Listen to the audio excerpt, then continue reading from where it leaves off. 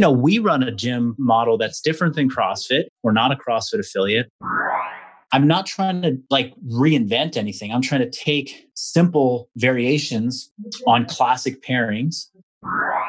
And we don't have to sell them on you'll have abs in 30 days if you do these high intensity interval sessions 4 times a week. One of my mentors, he said the funniest thing once. He was like, "What's your elevator pitch?" Yeah. And he was like, "Well, I'm really not trying to get more clients. So I just say, it's going to be really hard. Yeah. You're going to have to be really consistent. And we charge a lot of money." The Project. Kuwait. Learn. Live. In this episode of The Project, we catch up with Marcus Philly of Revival Strength. So he's a 6-time CrossFit athlete that is now retired and is living somewhere in between that world of bodybuilding and CrossFit. And he's still an all-around badass. The guy's not only a guru in the fitness industry right now, but he also talks about life and why he kind of left the athlete side of the games to go into the business side or the real life, so to speak. And I find that admirable, and it's unbelievable. It's an amazing story in the way he describes it. And I think every athlete needs to hear it so that they can have an idea of what's going to happen later on in the future. Yeah, I think just to bring some perspective of why you do the things that you do, I think is a big tone of this episode. So stick around, guys. And for you bodybuilders out there that are crushing the bicep curls, you may actually learn something a little new in this episode. And let us know how you feel. Leave us a rating or review on iTunes, and you may win a t-shirt. Woohoo! All this and more in today's episode. Marcus Philly, you can help me on this. CrossFit Games athlete, just all around badass, dude. I mean, I was looking at your numbers and I was like, damn, that's all I got to say. I'm at a loss for words, to be honest with you. Well, those are lifetime PRs, so they may not be current, but I still like to think I'm badass in some aspects of my life. Well, dude, you still got a lot of really impressive numbers up there, and you've got some damn good finishes in the CrossFit Games. And, I think the number one question that a lot of people that I talked to when I told them you were coming on the show, they all had was, what made you shift from CrossFit to the functional bodybuilding space? What happened? What was the big shift? Well, I think it's in 10 years, this question will be a lot more clear to people, the answer. And even 20 years, 30 years, if the sport continues the way it's growing. But the day Tom Brady retires, right? Yeah. People aren't going to be like, Tom, why aren't you still out there just taking snaps and getting beat in the face by, 300-pound linemen? Why'd you stop that? Right. I mean, it's just so crystal clear why you stop that. You stop it because it's a sport that if it's your profession or if it's the thing that you're chasing as your number one, then it's worth getting smashed in the face by a 300-pound lineman. But if it's not your number one, then who wants to go, and it's not a way to approach a balanced, healthy life, right? And now let me just be clear. I'm not talking about CrossFit as a general preparedness program for, the average person who just wants to be healthy. I'm talking about the CrossFit sport-driven program and methodology that heavily influenced global CrossFit trends in the box for 10 years. All right. And that is what I moved away from, simply because it just wasn't my purpose and my passion and my focus anymore. I was not driven by being the best in the world. And that's because other things came into my life that were important. So what are some of those things that came into your life of, such importance, just out of curiosity, if you don't mind sharing? No, yeah, I'm happy to share. I mean, it's interesting because in the last 2 years of competing in fitness, I started to have those things come into my life that were outside, I don't want to call them pressure. They're just outside influences, outside purpose, things that I was driven by that were not training 5 hours a day. The first one actually happened in 2015 before I retired from competing. My mom got ill. She got ill and she had diagnosed with lymphoma, advanced stage, and our family was rallying behind her treatment for 9 months. And that was a very full effort. And it was so clear to me that I didn't have emotional and mental bandwidth in my life to take on competing in the sport when something else important came up. I was just like, I can't do it. It's not going to happen. She got healthy. Thank God. She recovered from her illness treatment worked. She's been in remission since. She's still with us. That opened up this huge space in my life. And I was like, okay, I stopped competing before I was physically ready. Let me go and explore that again. And in that last year that I competed after my mom's got healthy, it was hard to go back. It was hard to go back because I saw how much space opened up when I took a step back from competing. And then I saw exactly like the stark contrast. Like, okay, now I'm back in it. I'm going to the CrossFit Games again. I'm competing at the best level I've ever competed. Look at how much room it's taking up again. So since then, I started my own business. Me and my wife have had 2 daughters. I got married. We bought a house. And I got into my mid 30s. Yeah. So it's life. Yeah. It's like, I'm kind of an adult, I'm growing up. And the years of just doing fitness all day, they're behind me. They are. Mm-hmm. Is this something that I think a lot of games athletes have recognized and talked about, is just the sacrifice of longevity in sometimes the health in your joints and things when you train for that competition versus, just training to be able to do things in life and live a healthy lifestyle and kind of venture into, some of those that you do feel like you have to put a lot of your life on hold to go through.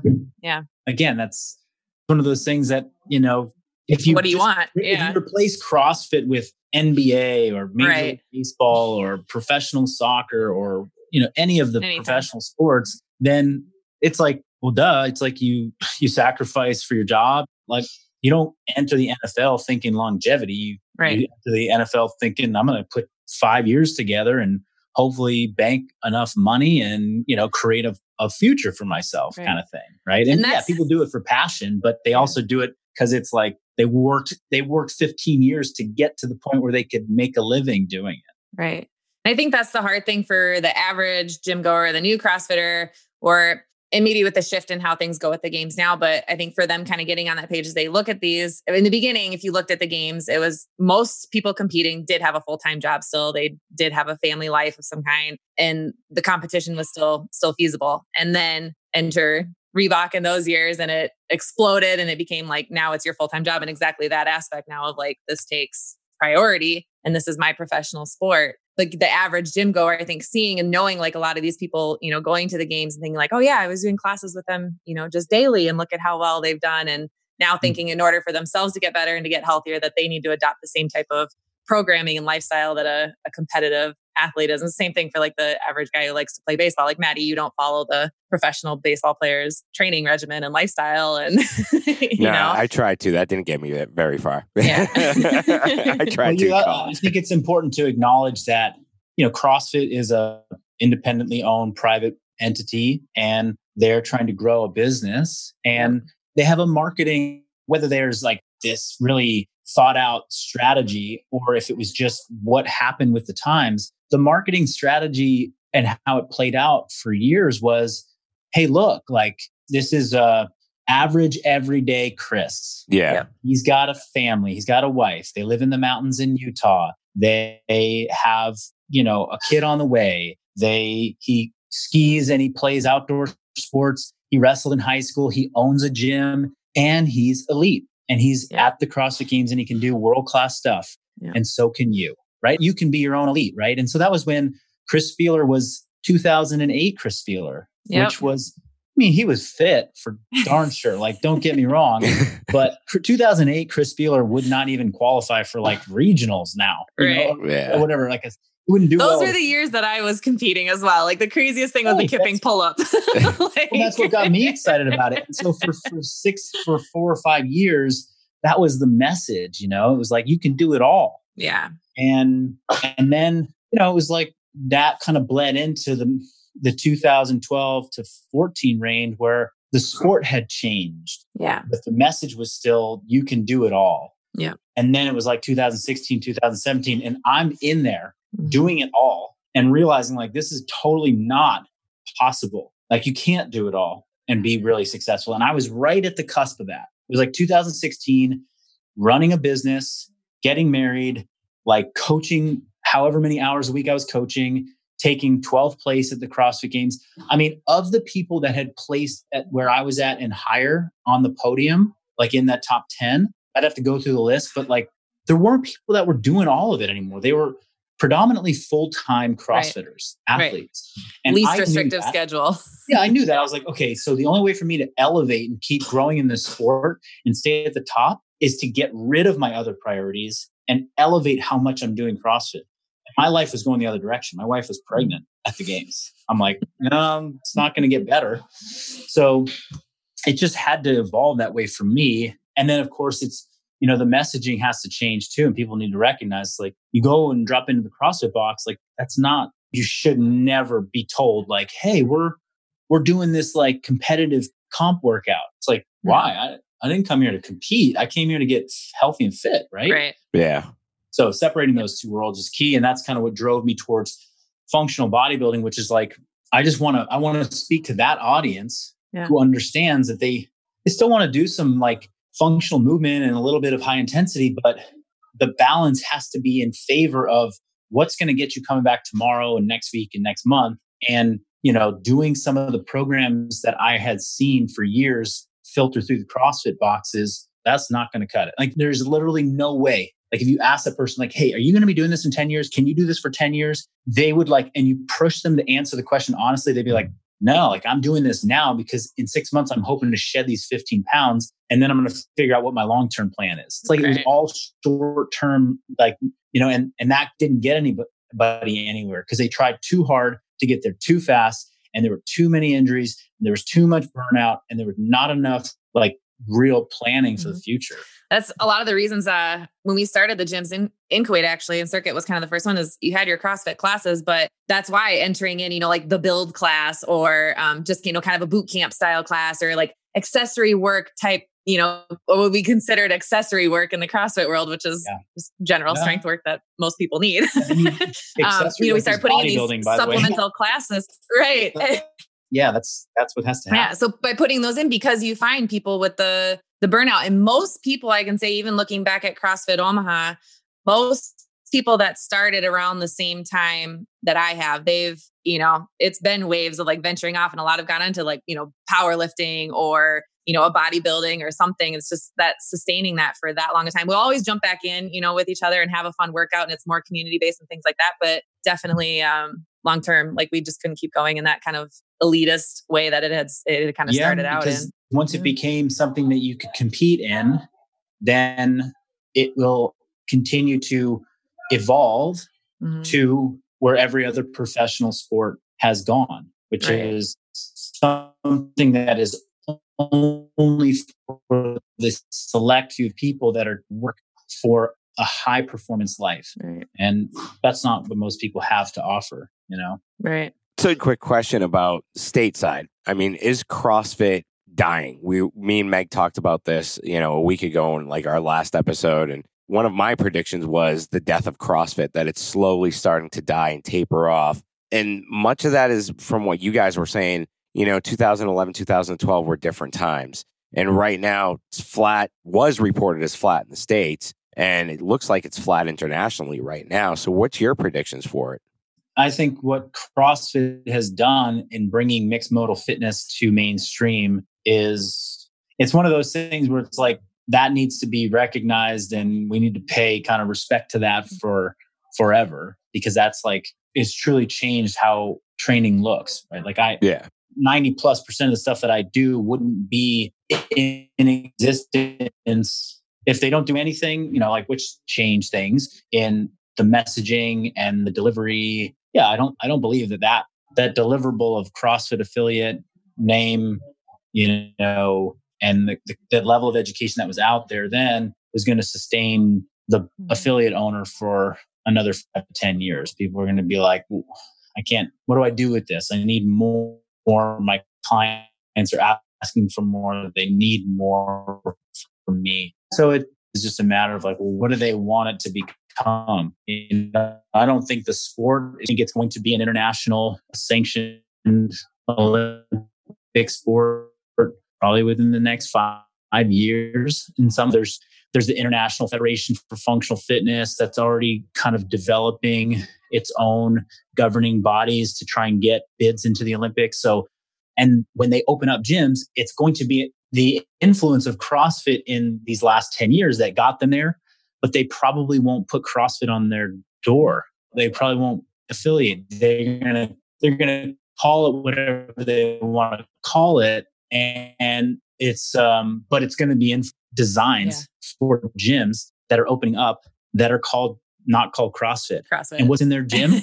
Rogue Fitness, barbells, kettlebells, assault bikes. Yeah. They're doing thrusters. They're doing it, but they're just not calling it that. So, it's CrossFit's going to live on. And if they're smart and they, can pivot, and then they can provide good education, and they can provide great customer support to the affiliate owners, then I think there's a real chance. Or maybe they just say like, that's not their model anymore, that affiliates, like the growth of affiliates is not what they want, but they can keep their name in the mix by licensing it out in other ways, or maybe, re-engaging in the sports side of it. I'm not sure. Yeah. I think the decline of affiliates in the States, that's something that's been evident even, when I first got over into CrossFit, and we talked about that. And that was more so like, you had, were turned on to it. It made a big impact in their lifestyle, and they wanted to open their own gym. And now they're the gym owner. They have a family. They're doing the programming, they're doing the coaching. And there's just mostly a lot of burnout that led to the end of a lot of affiliates, I think more so than, anything else. But yeah, I do like that perspective. That it definitely has brought back. I mean, look at what Rogue, you see them everywhere in non-CrossFit facilities, the gymnastic rings, bringing that back. I mean, a lot of appreciation for sports that have been around forever. Yeah. A company like Rogue Fitness played it so well. They became the equipment manufacturer for CrossFit, but they diversified enough to have their hands in everything now. And so they will continue to support that, that audience out there that wants to open up a gym. And, we run a gym model that's different than CrossFit. We're not a CrossFit affiliate. Revival Strength is apart from an online educator and program company and coaching company, we have a box, a brick and mortar, where we have 75 members that come in that are on individual programs. So we have an individual design model, which is very much the influence and the support and direction of my coaches down at OPEX Fitness. So we're running an approach where, I'm looking out on the gym floor right now, and there's about 10 people, which means there's 10 different programs happening out there, each one customized for that client's, what their needs are, what their goals are within fitness. So, we don't have 3 people doing, barbell thrusters and burpees at the same time, but, there's still some mixed modal going on out there. There's still some hints of CrossFit for certain people, but those people that don't need to be doing it, they aren't. I got somebody doing step ups. I got someone doing ring rows. This person's riding the biker. This person's doing front squats. This person, so it's like, it looks like a functional training gym. There's just not one instructor coaching 10 people at the same time. Right. And it's not one-on-one. You're not doing personal training there. Is it each person is kind of responsible for their program, like self-responsibility? Exactly, So there's a coach that's circulating to make sure everyone's taken care of. But and people have, their written programs that are on a whiteboard, a personal whiteboard that, is dependent upon their level of fitness, right? So someone who's wants to compete in mixed modal fitness competitions, they might be doing muscle ups today. And then, Jim, who doesn't really, he just wants to lose some weight. He's pushing a sled and he's riding the assault bike, and that's it. Yeah. I love that. So now, sorry, go ahead, Maddie. No, I was just going to ask, do you have other programs that people can purchase online, sort of cookie cutter programs also, or is it all personalized? The personalized coaching is kind of our upper tier service that we offer. So if people want to, if they want to get coaching from us, that's where they go. If people are looking to just explore and experiment with functional bodybuilding training principles, we've got a variety of different online training programs that they can purchase, or 8-week programs, 12-week programs, some like a monthly subscription type thing. So there's options to get involved and to try it out. And then a number of those people will, come back to us and say, hey, this was really good coaching or really good training. I'd like to get some coaching to go with it and a more personalized program. That's amazing. And you offer a lot of good content on your Instagram page. I mean, a lot of I love the content, to be honest with you. I mean, I've been following you for a while, and it's so functional and so core driven, in my opinion, that, it's something that any average person could follow for a while and then jump into the other programs that you probably offer. Sorry. Yeah, that was always kind of the message, and the mission was to provide as much usable, content as possible. And that was sort of what I did when I was an athlete and I was competing, was showcase the training principles I was using in a way that was digestible for people that followed. Granted, I put up a lot of like my competitor workouts that I did, but people also got a mixture of some of the training concepts that I used to support that, which was oftentimes not super sexy and not super like high advanced and, difficult. It was just like, this is what I really do every day to make me better. And it's like assault bike and crawling and, doing kneeling presses and stuff like that. And nowadays that's kind of how we drive our my social media pages. Me and a couple people on my team here, we like have dedicated, content sessions where we film stuff and we put together training concepts for people to see that are reflective of what are in our training programs, what I'm working on currently, what feels like authentic. And then, hey, you want to try a functional bodybuilding leg workout, or you want to do these are 4 exercises that can help if you have knee pain, or you can work around knee pain, or here's 5 movements that will help you prep your shoulders for training using just one band. And by showing that stuff, people obviously are like, oh, I'll try that. Yeah. I'll try that. And then, okay, let me try a program from you. Okay, let me try coaching from you. Yeah. Where did the innovation come from? Because you have some movements that are pretty innovative that I've seen. So how do you come about, creating some of these movements? Where does the inspiration come from besides the CrossFit, bodybuilding, functional theme? Like, how do you think of this stuff, man? Just to pick your brain a little bit. Yeah, that's sort of like, well, one, I look at Instagram a lot, right? I just look at what other people are doing. And so there's like just the creative inspiration that I get from seeing stuff out in the world. And I'm looking at people that are training animal flow to yogis, to kettlebell people, to Olympic lifters and gymnasts. And, so I just got to like kind of take a sample of a lot of different stuff. Then I overlay that in my mind with like, okay, well, the training that I've been doing for years is really this like, in CrossFit. And even prior to that, it was like, what are the movement patterns that we train, and how do we pair up movement patterns in strength conditioning programs? That dates back to like bodybuilding training splits and, good push-pull complementary movement patterns that pair well within trainings so you can get a great dose response when you're in the gym and you can be efficient with your time, right? I mean, CrossFit was like the ultimate efficient, like 21-15-9 of thrusters and pull-ups, right? That's a squat and a pull done in high intensity. It's very potent, right? But even doing front squats with strict pull-ups, that's been done for years. That's a squat and a pull. And doing front squats with tempo and pull-ups under tempo, that's bodybuilding principles. And then if I want to take those patterns, those fundamental patterns, and add some creativity to it, or something that basically changes the pattern enough that it feels new to the brain, then I start to think about some of the stuff I see in in Instagram, and then just like, okay, well, I'm doing a front squat. Why don't I just hold kettlebells in the bottoms up position and do front squats? What does that do? How does that change things? Mm-hmm. When I do pull-ups, what if I did pull-ups where instead of pulling my chin vertically, I just pulled it to one side and touched my chin to my knuckles. Okay. So it's like a single arm kind of bias side to side pull-up. And I'm not trying to like reinvent anything. I'm trying to take simple variations on classic pairings. And those simple variations do a couple things. One, there's, with CrossFit, we all got addicted to this idea of variety, right? Oh, it's constantly varied, But when variety starts to become random, then we get into issues of not seeing progress and having, too much muscle confusion or whatever that was called, right? So instead of doing just random, let's stick to the fundamental patterns and let's add simple variations, loading position, unilateral versus bilateral, adding in elements of rotation, because there's not a lot of rotational movements in CrossFit. Yeah. So then I'm just taking like these concepts and things that I see. I saw somebody do some cool animal flow thing, but that animal flow thing with a kettlebell in my hand, that's a great press exercise. And that goes well with deadlifts because deadlifts and pushing work well together. So it's like adding a couple new dry spices to the same old recipe that you've been cooking for years, and it tastes different, but it's still chicken. It's still beef, And that's kind of how I've wanted to say. I'm like, I'm not trying to, make a new like veggie burger or like, you know, the ultimate, what's the new, the impossible. I'm not trying to make the impossible burger. I'm just trying to take, you know, the meat and put some new seasoning on it so that it really engages people.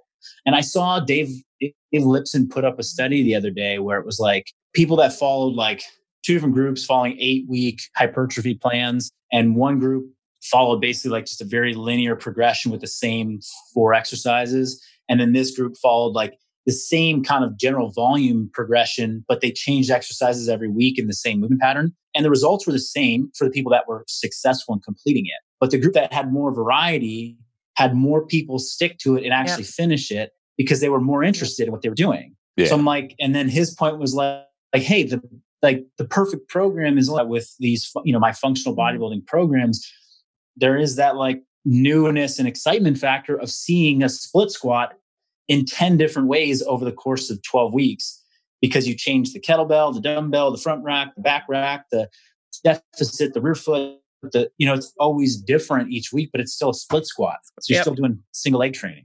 Yeah.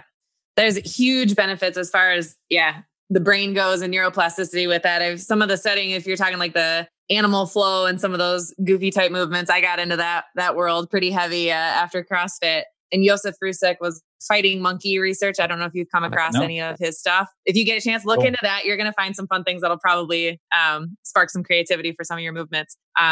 But a similar study of the step, here's what the routine is, and broke it down. And then another group where it was just full speed demo and they had to just figure it out and struggle. And the group that struggled in the beginning far outperformed the other group when it came to learning more complex patterns and more like problem solving, you know, situations and then just movement complexity in the end. So we get really obsessed, I think, with our alignment and our straight lines and our traditional exercises that we know, but getting outside of that and making those little tweaks and things, I think are just huge benefits as far as even just brain neuroplasticity goes outside of just the, you know, the physical benefits that you're actually after in building muscle. So that's cool to hear that you play with that. Who's been like influential coaches, I guess, for you, or who do you continue to learn from, or how do you continue your education? Oh, that's a great question. I would say that the coaches that I've learned from directly and indirectly over the past 15 years were kind of started with like learning mostly about kind of nutrition from John Berardi,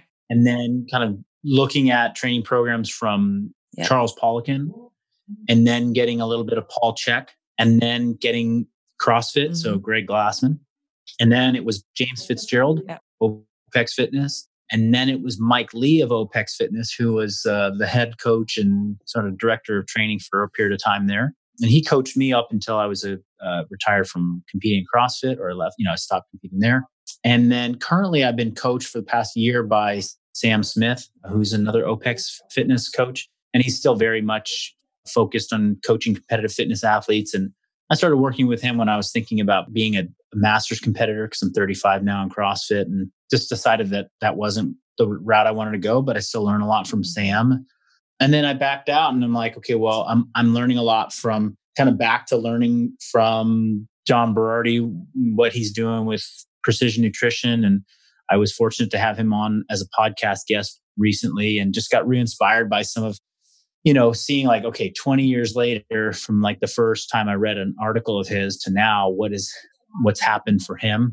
And so looking at like other people in the fitness industry and what they've been able to create as like, you know, lasting legacies, and just getting really curious about what is somebody who's been in there for 15 or 20 years, what are they talking about? Right. You know, and it's interesting that many of them are not talking about like the cutting edge stuff and like research. They're just talking about basic fundamental movements and behaviors and skills that people need to have to be successful. So that to me is like, not to say that I'm at that stage in my career, because I'm still growing, but it's like, I want to know, like, what am I going to be talking about in 10 years? It's like, I'm going to be talking about the stuff that I was talking about week 1, but I'm just coming back to it with 20 years of experience of seeing that like, this is really what matters for people. So I'm very, you know, I guess that's kind of what gets me excited lately, because I'm not training, like my training is, and I think what's always attracted the audience or my audience to me is that just like they resonate with something about my approach to fitness, sustainable fitness, like staying in great shape, like having a good physique, like being able to do, badass stuff in the gym. And I'm still doing all that. And I literally am training like 5 hours a week, maybe 6. That's it, tops. And I ride my mountain bike and I run a business and I have a family. And I eat actually better than I ever did when I was like an athlete, a CrossFit athlete. So what am I dedicating to, and what's really creating, the ability for me to sustain some of this fitness, even when it's not my full-time profession. Right. It is funny to listen to you talk about, how we always kind of come back to the basics. And it is one of our other predictions, I think, for 2020. And someone had put out there was, it's just going to be the same shit, different packaging, basically. And it's, if you look at like a lot of the diets, a lot of the fitness things, it is recycled and kind of called a different name and a different thing. But nobody really is, I'd say, creating a whole lot of new things these days. I think it's more discovery, and going back and kind of looking at what were the common themes and the common patterns of months, like what came before, like when CrossFit was there, is like what came before, when bodybuilding was there, what came before, and kind of looking at these common themes that all these different sports and outlets have. So I think it's always a great question to ask when you get into something is, what inspired this? Yeah. And I think that we can't ignore the fact that like there's something a bit broken in the fitness industry in terms of what actually people are buying, what there's, what sells, right? People are getting sold solutions and fixes to their problems that are relatively fast. And it's like, so if it looks sexy and if it looks like it can happen quickly, people want to buy it. Yeah. And that's been happening for quite some time. And it's still very embedded in the culture. And so one of like the things that I've been, it's been a mission of mine is like, okay, well, we know it's going to work for somebody long-term, but it's not sexy. Mm-hmm. And it's far too simple for them to actually believe that that's what they need because they've been sold that more advanced and harder and higher intensity and, more whatever, doohickeys and complicated things is what's going to get them there. So it's like, okay, how do we make the simple things sexy again? How do I make doing tempo split squats with a band around my knee and some kneeling presses with a landmine? How do I make that super sexy? That's to me, like probably in the 3 years since I released my first functional bodybuilding program is the thing that I feel most proud of is that, I took my shirt off for a bunch of Instagram videos and pictures. I certainly had somebody write some really good copy for a sales page. But at the end of the day, I've had several thousands of people go through a program where the first day of training is bench press with dumbbells and prone rows with dumbbells and ring rows and push-ups at tempo and then a not for time conditioning piece. And that catapulted functional bodybuilding. So it was like, holy shit, people that were just addicted to the high speed, muscle up, fast paced craze bought into doing simple stuff. They really bought into it and it worked and it made them feel different. And that they told their friends and their friends told their friends. And then they all came back and got coaching from us. And so it's not impossible to really get people bought into simple. We just have to be consistent with that message. And we have to really believe that we can do that for clients. And we don't have to sell them on like, you'll have abs in, 30 days if you do these high intensity interval sessions 4 times a week. Right. That makes sense. Now, so what would you consider of your sexy sales pitch if you had to explain it in like one sentence? What is it that you do that probably grabs them a little bit, but still holds true to what you actually do? I don't say anything. I literally just post pictures and okay. No, but one of my mentors, he said the funniest thing once. He was like, "What's your elevator pitch?" Yeah, and he was like, "Well, I'm really not trying to get more clients, so I just say, it's going to be really hard. You're going to have to be really consistent, and we charge a lot of money. So if you get in, you can come." And that is, I'm in. Almost being pushed away. People are like, "Wait, I want that." That's been my 2020 sales pitch. Like, so Marcus, like, how do I get better? I'm like, well, you can't handle it. Off. No, there's going to be no days off, and it's really expensive. Yeah. That's great. I got a quick question. Kuwait being Kuwait, we're like the bodybuilding capital of the world. Everyone here is a bodybuilder. We got some of the best gyms in the world.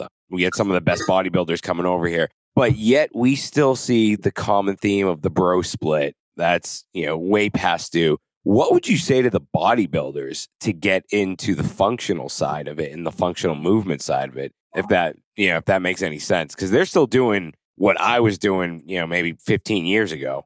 And it's just, the stuff we saw in muscle mags that just didn't work.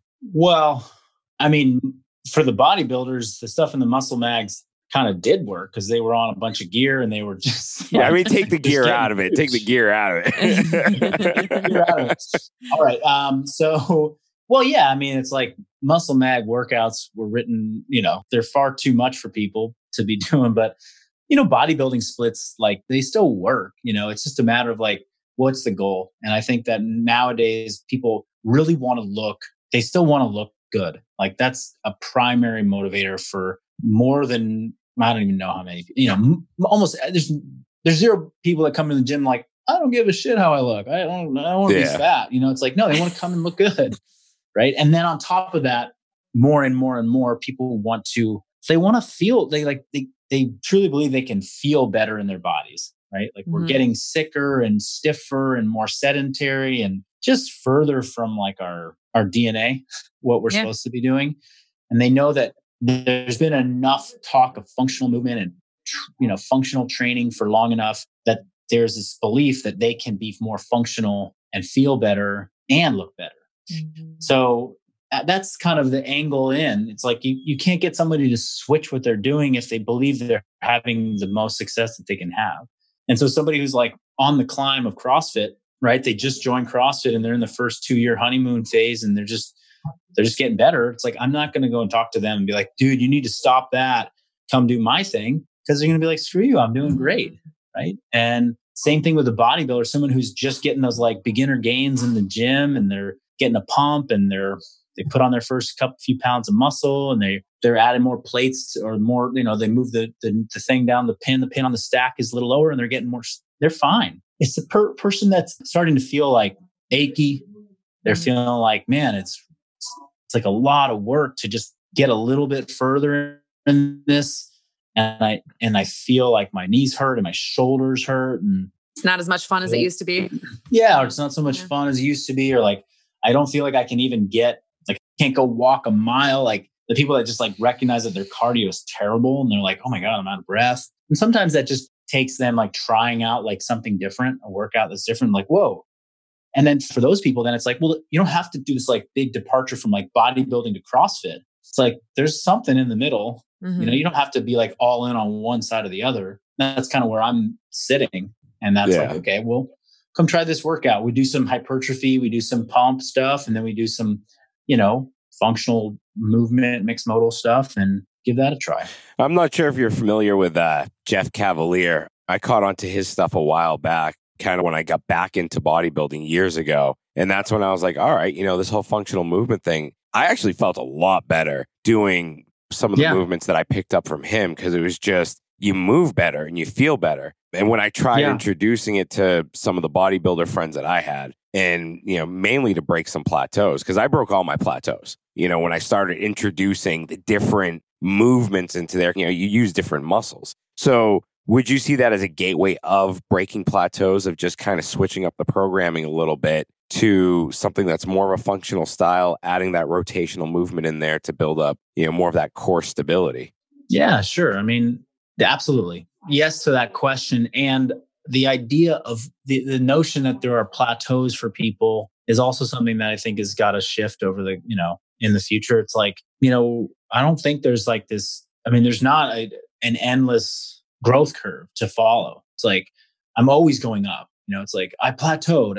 How do I get back on the upward swing? There's like, we all follow this kind of curve where at some point, gains are minimal to non-existent. And we're actually just fighting against age and decline. Time. Yeah. Mm-hmm. Seriously. Yeah. It's like, so when does that actually kick in for people? And every 3 years, you need a plateau busting switch up to your routine. It's like, is that what you need? Or do you need to like really latch onto something that you can do for a long time and then get reconnected to what your purpose is? Mm-hmm. Right. Because I find more fulfillment in coming in and working hard in the gym than I do out of coming in and seeing the numbers go up.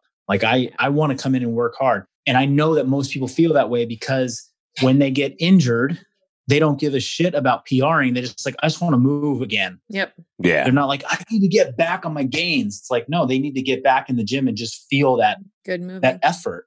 Yep. So that's also this cultural thing that, you know, CrossFit has definitely pushed in kind of a negative direction, in my opinion, is that like we're all concerned with the whiteboard and the PR and the number. And it's like, but in reality, we're just trying to get people to like be consistent enough to give the effort that creates the endocrine nervous system adaptation that makes them feel alive so that they can maybe go out and figure out their purpose. And CrossFit became people's purpose for many years.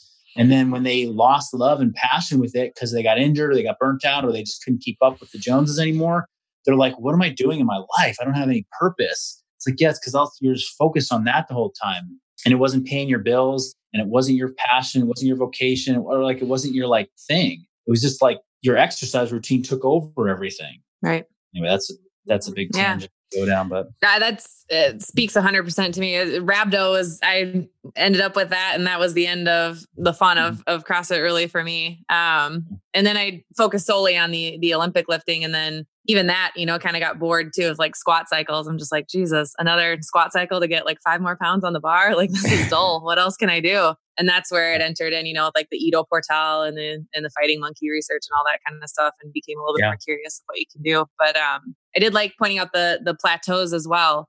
And so I'm just curious because sometimes, you know, plateau, maybe it's not even the program itself. You know, there's a lot of other things that go on in people's lives. It can be, you know, stress and relationships and things outside of the gym or nutrition and stuff. So is there any kind of support you give to your clients, or how do you kind of, you know, differentiate, I guess, when they're feeling that area of it? What kind of support do you give outside of the physical stuff? Yeah, I mean, that's why we gravitated towards an individual design model, so that when our clients, you know, our clients are being supported in just their lives. So training, stress, nutrition, like we get to know what's really happening with our people. And because they're working one-to-one with a coach, somebody to kind of keep tabs on them and follow their journey.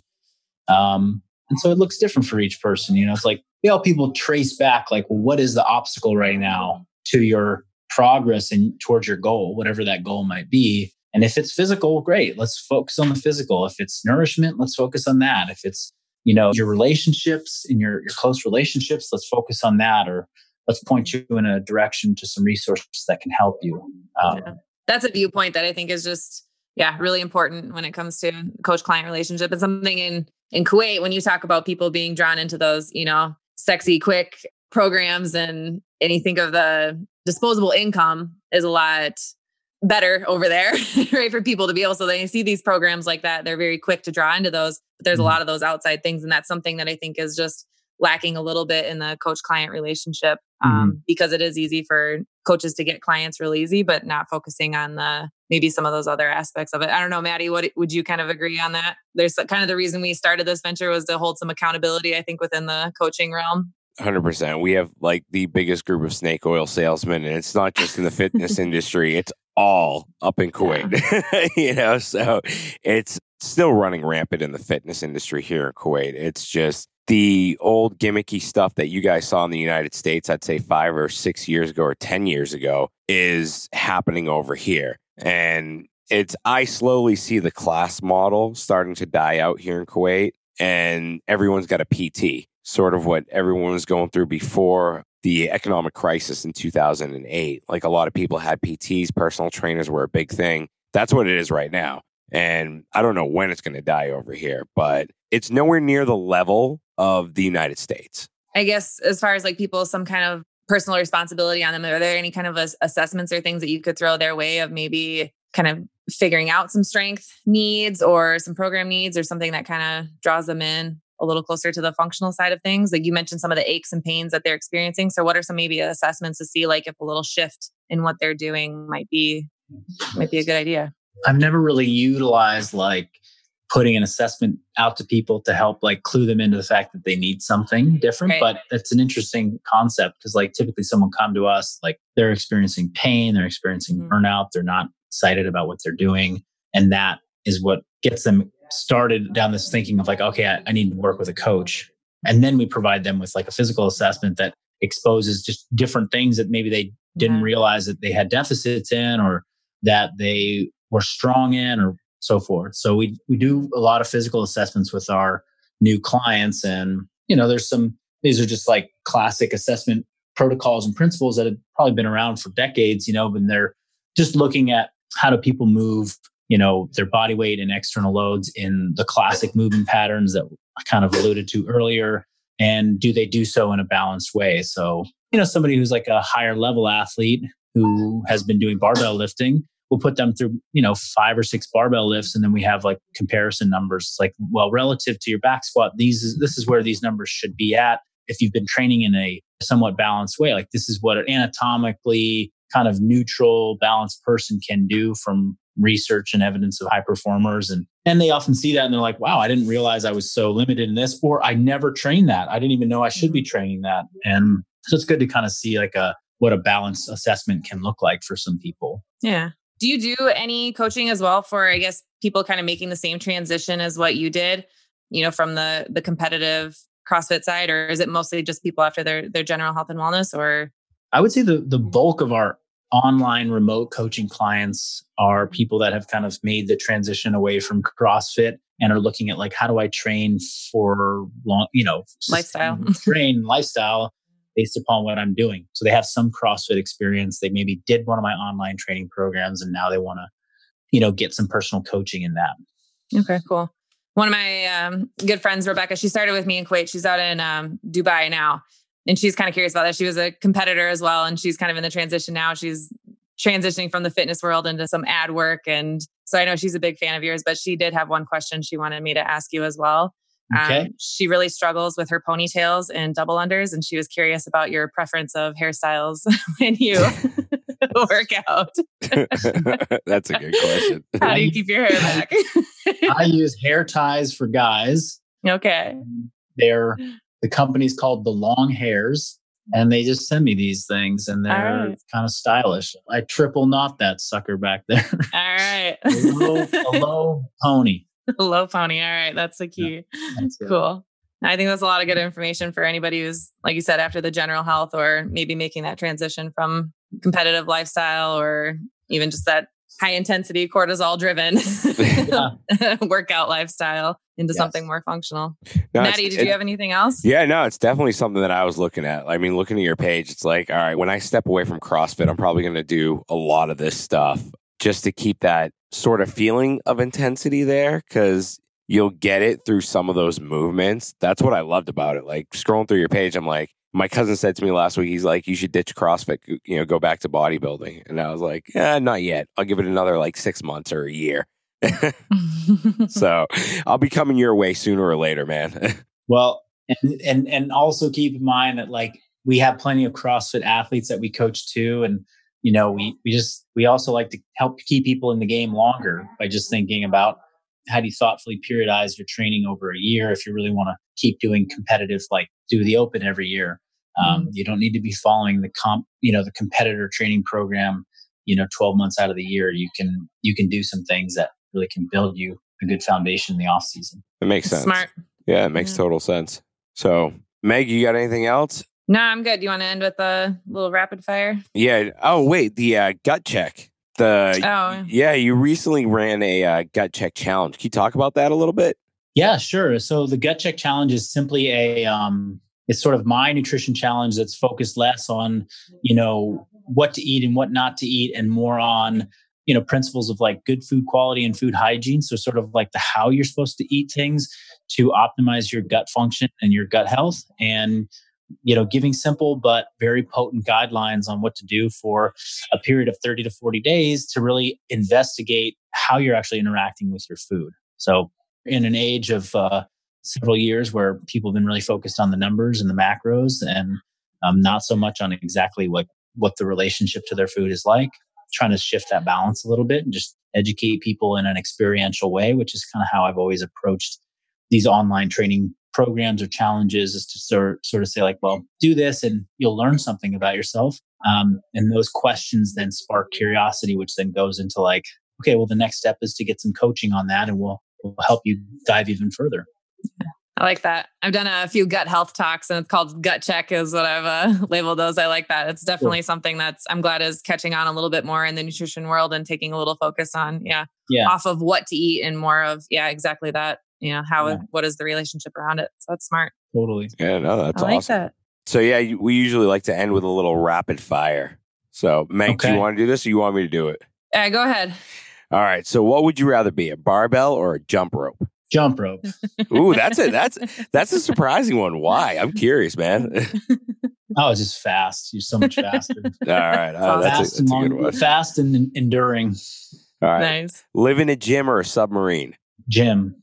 Okay. It's an easy one, Maddie. So easy. Hey, but living in a gym your whole life, what if there are no windows? Yeah. Then you'd be in a submarine. Submarine. Yeah, but submarine, you might have like those little windows, the little windows. You could go above water. I'm above water. That's the key. All right. Vegan or carnivore for the rest of your life? For the rest of my life? Yeah. Like what, carnivore, I just get to eat meat? Yeah, if you had to choose one, vegan or carnivore for the rest of your life? Probably vegan. All right. Yeah.